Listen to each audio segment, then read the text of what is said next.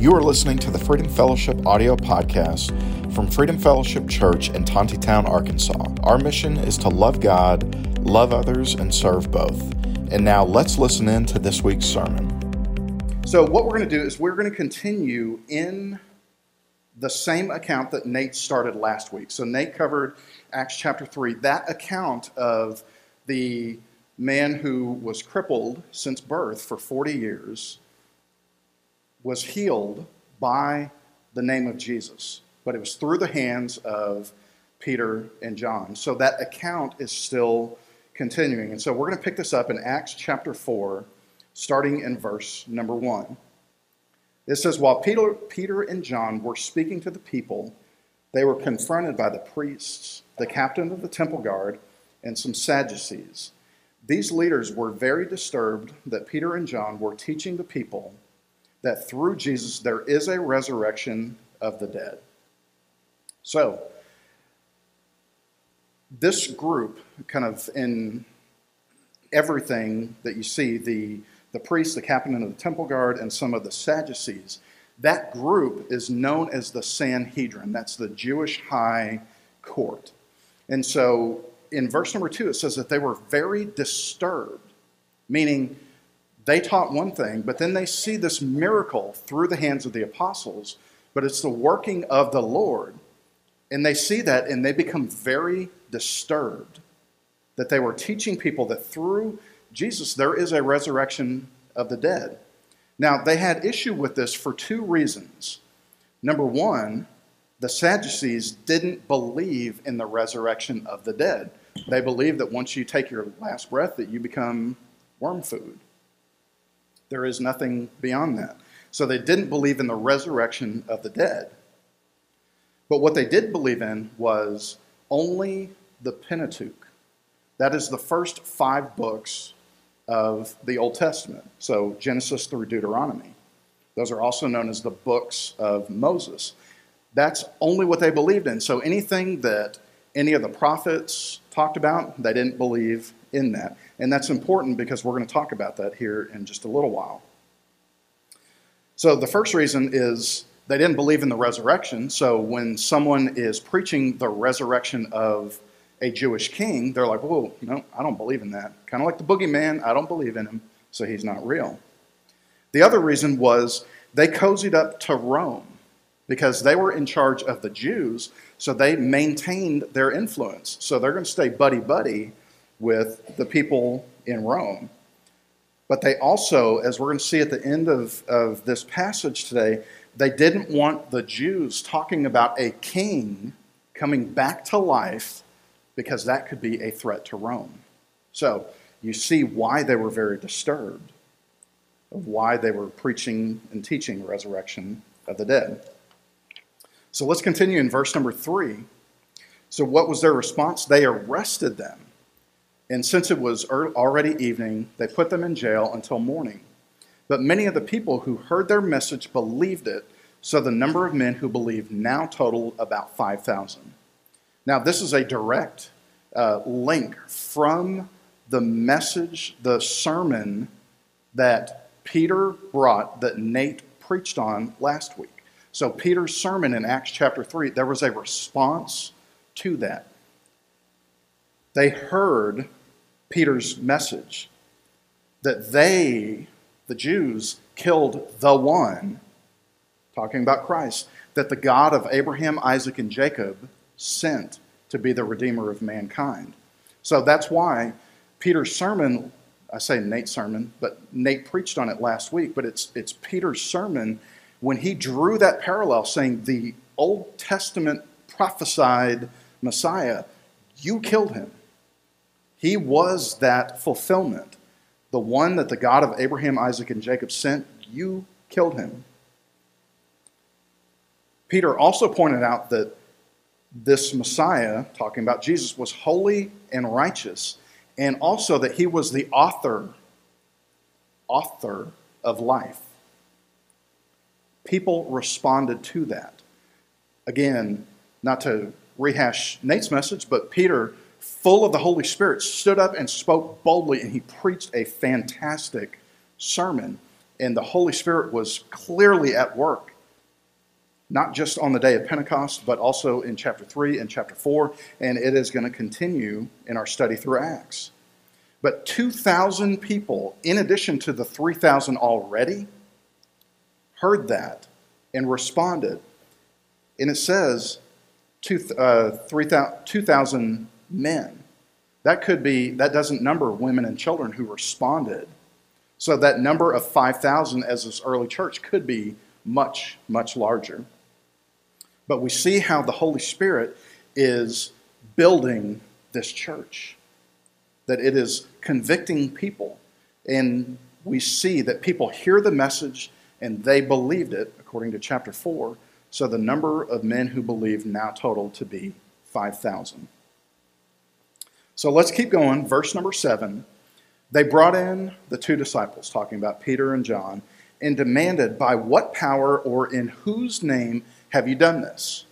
Then Peter, watch this in verse 8, again we see the common language, filled with the Holy Spirit, said to them, rulers and elders of our people, are we being questioned today because we've done a good deed for a crippled man? Do you want to know how he was healed? Let's stop right there. I don't have this in the notes or a slide for it, but Ephesians 5:18 tells us to be filled with the Holy Spirit. A lot of people think that's a one-time thing, especially if you come out of a charismatic or a Pentecostal background. It is a one-time thing, and you are good to go from there on out. If you look back at the original Greek in Ephesians chapter 5, it says, be filled with the Holy Spirit. Think of like a sailboat going across the water. There has to be constant wind that pushes that sail, that in turn pushes that boat. The filling of the Holy Spirit is a continual thing. It's not a one-time event or experience that you have to do in order to do this other thing. It is, when Paul writes that, it is a continual filling of the Holy Spirit. And so when you see Peter with his boldness, he continues to pray for that boldness, as we're going to see next week, further down in chapter 4. They pray specifically for boldness, but it is that continual filling of the Holy Spirit that prompts him to do this. And so he asks them and says, okay, you really want to know how this guy was healed? I'm about to lay it out plain as day for you. Look at verse number 10.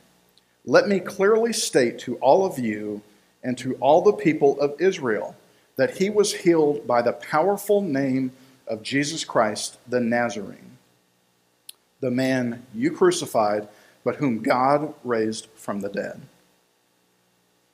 Verse 11, for Jesus is the one referred to in the Scriptures where it says, the stone that you builders rejected has now become the cornerstone. There is salvation in no one else. God has given no other name under heaven by which we must be saved. Now, Peter, this sermon I don't know if it's a sermon or not, but his response to the Sanhedrin is the same messaging that was in chapter 3. His sermon, when he was preaching to all of those people, number one, he is the Messiah, the prophesied Messiah. Number two, you killed him. You, who he is talking to, killed him. There is no other name under heaven which we must be saved. So Peter is making the case that Jesus is the linchpin for all of humanity. So I want you to zoom out, kind of on your brain's camera, bird's eye view of redemption and humanity. What we know is God's redemptive work. God creates man, man falls in the Garden of Eden. There is a separation from the Father. Our unrighteousness, our unholiness with a holy and righteous God. There is a disconnect. So there has to be the perfect sacrifice that satisfies God's righteous requirement, and that was the person of Jesus Christ. So Christ became that once and for all sacrifice. Okay? Now there is redemption found only in Christ. That is what it refers to there in verse 11. The stone that you builders, talking about Israel, has rejected has now become the cornerstone. So think about it this way. If you're building an arch, that there's going to be one stone that kind of fits everything together. That's the cornerstone or the capstone. Jesus is that. In God's plan of redemptive work, Jesus Christ is kind of that linchpin, that final piece that finishes that arch, that allows it to stay sturdy. In verse number 12 says, there is salvation in no one else. God has given no other name under heaven by which we must be saved. And we're going to talk more about that here in just a second. But I want to continue in verse number 13. It says, the members of the council were amazed when they saw the boldness of Peter and John. That is a witness from the Holy Spirit working through Peter that is convicting these people. For they could see that they were ordinary men with no special training in the Scriptures. They also recognized them as men who had been with Jesus. Watch this in verse 14. But since they could see the man who had been healed standing right there among them, there was nothing the council could say. So they ordered Peter and John out of the council chamber and conferred among themselves. So here we see these guys are just jaws dropped open like, okay, clearly there was a crippled man who for 40 years he'd been begging. Now he's standing there dancing the old soft shoe in front of these guys. I got a little bit of a smirk. See, I told you. Caught her sleeping. So he's standing there. The proof is there. And they're even going to say, okay, there is no doubt that a miracle has happened here. So watch their response in verse 16. What should we do with these men? They asked each other. We can't deny that they have performed a miraculous sign, and everybody in Jerusalem knows about it. Now here is part of the problem. And I say part of the problem. We can't deny that these two guys, these two ordinary men, performed this miracle. When what was their response? How did you do it? The name of Jesus. They are pointing people to Jesus, yet these Sanhedrin are looking kind of with their earthly minds, what they can see, hear, touch, that kind of thing.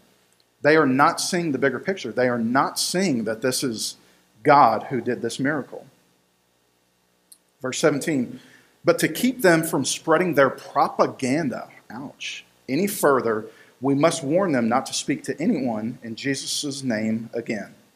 So they called the apostles back in and commanded them never again to speak or teach in the name of Jesus.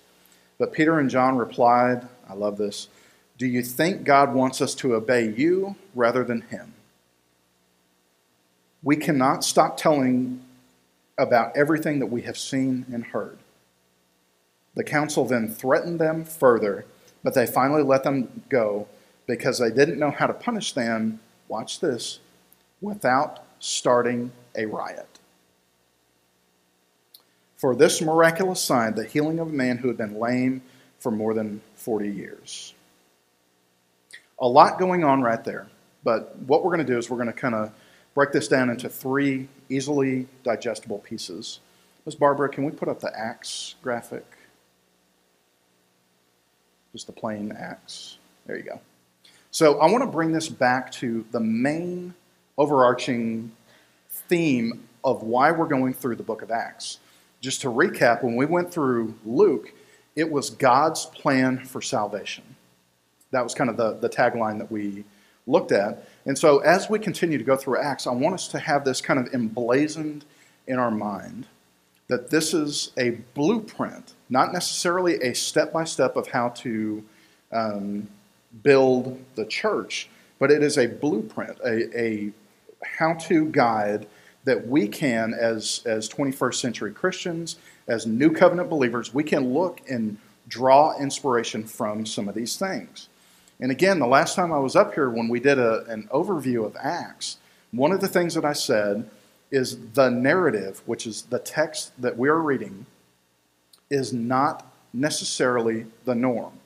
So when you see that, in the example that I used was Peter's shadow healed someone, If you go out like Punxsutawney Phil and try to get your shadow to kind of cross on someone and see if they get healed, that's not how that works. We are not Peter. We are not John. We are not the apostles. But the Lord remains the same. So again, God's blueprint for his church. So the first point that I want to make is our witness is powerful.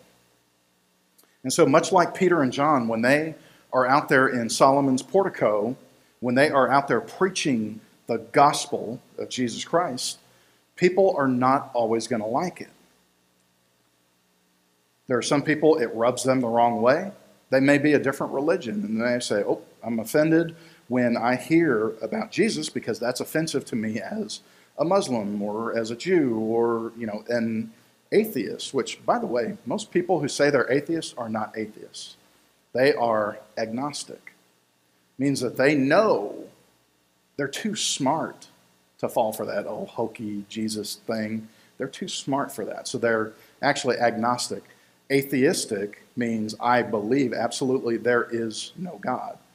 But an agnostic says, I don't think there's a God, but it's not the God that you worship, kind of thing. So anyways, you get that for free. Not everyone's going to like it, and it may not be extreme persecution that you face as Christians or that we face. It may be that you are not going to get thrown in jail, but it may be some other type of persecution that we come across. Another thing I want to point out, if we can pull back up verse 21, I want to point out real quick the priorities of the Sanhedrin. Again, they were looking and they were seeing that, okay, it was Peter and John who actually did this miracle, when they're saying, no, it wasn't us. It was God. It was the name of Jesus. You guys have got to listen. It was the name of Jesus, not us. That's what they were saying. But I want you to see their priorities of the Sanhedrin. So look at verse 21. It says, the council then threatened them further, but they finally let them go because they did not know how to punish them without starting a riot, for everyone was praising God. Now, as followers of God, the Sanhedrin should have been ready for praise at the top of their lungs that the God that they worship sent the Messiah, and all of this is beginning to play out. But they didn't. First of all, they didn't believe that Jesus was who he says that he was. But they should have been celebrating and worshiping with other people, worshiping the God of Abraham, Isaac, and Jacob. This is something I never caught until this go-round when I was looking at this. It's like, oh, wow. They should have been like, yeah, God, yes, you did it again. But they weren't. They were trying to downplay. They didn't want anything to do with Jesus or this healing, this new thing called the church. They didn't want anything to do with it. In fact, they wanted to kind of tamp it down. Why? To stop a riot from happening. Their priorities were way off. This should have been a time of celebration for the Sanhedrin, but it wasn't. Because it wasn't, they didn't come up with it. They have that power over the rest of the people. If they didn't have that power, they wanted nothing to do with it. So, again, back to that original point, our witness is powerful.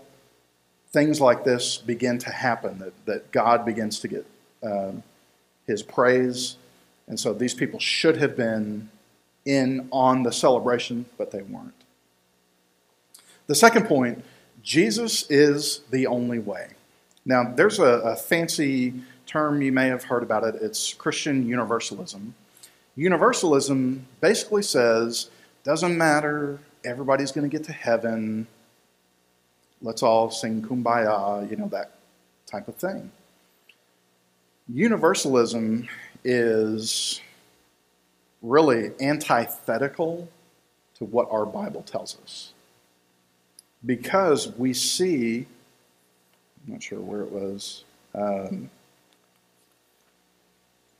verse number 12, there is salvation in no one else. God has given no other name under heaven by which we must be saved. Also, let me bring to mind John 14, verse 6. Anybody know that one off the top of their head? I am the way, the truth, the life. No one comes to the Father except through me.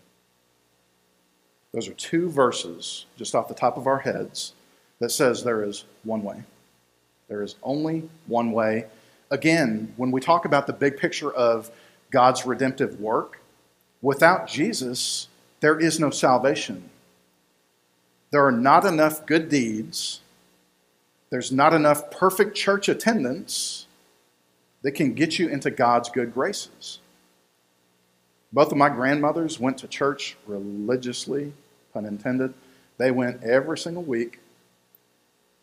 They could not pray me into heaven. I'm sure they tried, but they couldn't. Why? Salvation is for every single person individually. It is not something that works for a family. It is personal salvation, and it's a good reminder for us. So the first point that I made was that our witness is powerful. Number two, Jesus is the only way. This should be almost like a call to arms for us when we go outside of these church walls, that we should be reminded of these things, that when we go talk to people, it is out of love that we are preaching Christ to them. We want them to be saved.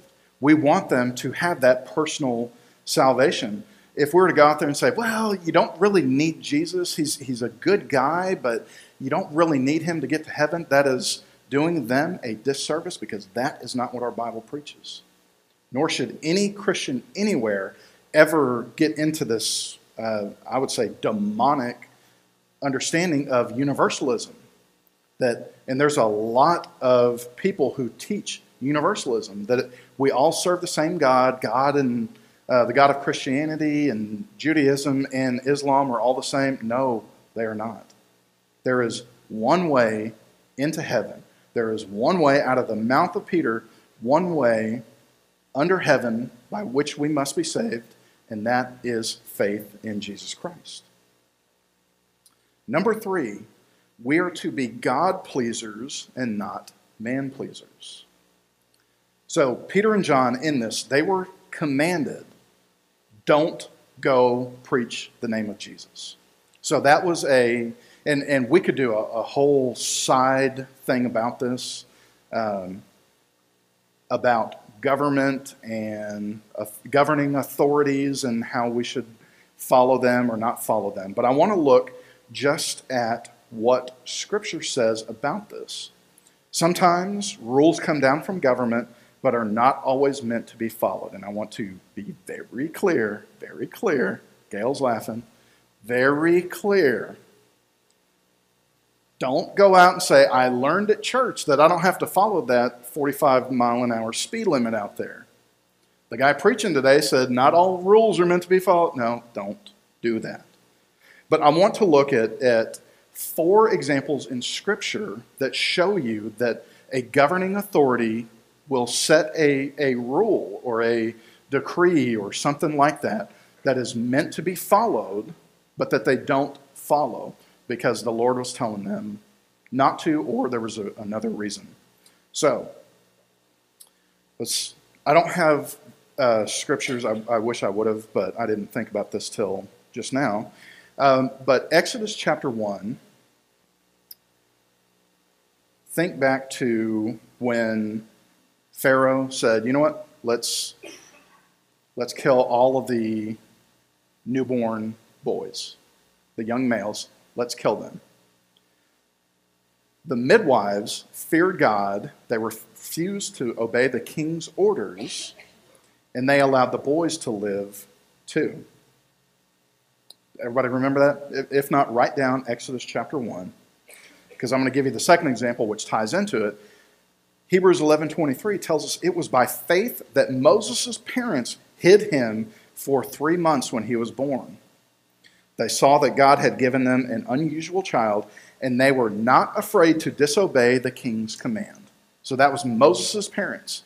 They're like, okay, this boy is special. We can't do what the governing authorities are telling us to do. We know that God has sent this special child. So, depending on how you look at that, either they were obedient to God or they were disobedient to the governing authorities. So the same thing when they placed baby Moses in the reeds and the midwives found him. Yeah, all of that. Okay, let's keep going. Also in the Old Testament, in Daniel chapter 3, you have Meshach, Shadrach, and Abednego. They refused to worship the golden statue of Nebuchadnezzar. Remember, if you don't bow down and worship him, what's going to happen? We're going to throw you in that big old pizza oven, which they did. Thank you, Tom. They refused to go with the governing decree. They stood for, it wasn't a personal vendetta or something about that. It was the Lord. They were giving glory to the Lord. Now, the fourth example, speaking of Daniel, King Darius outlawed prayer, and Daniel got thrown where? The lion's den. Why? Because he prayed several times a day. He said, I know that there's a governing decree, but I'm going to sing praises to my Lord. So there's 4 examples, not to mention what we're looking at in Acts chapter 4. So that makes 5. 5 examples of governing authorities saying, don't do this, yet these people of God do the opposite.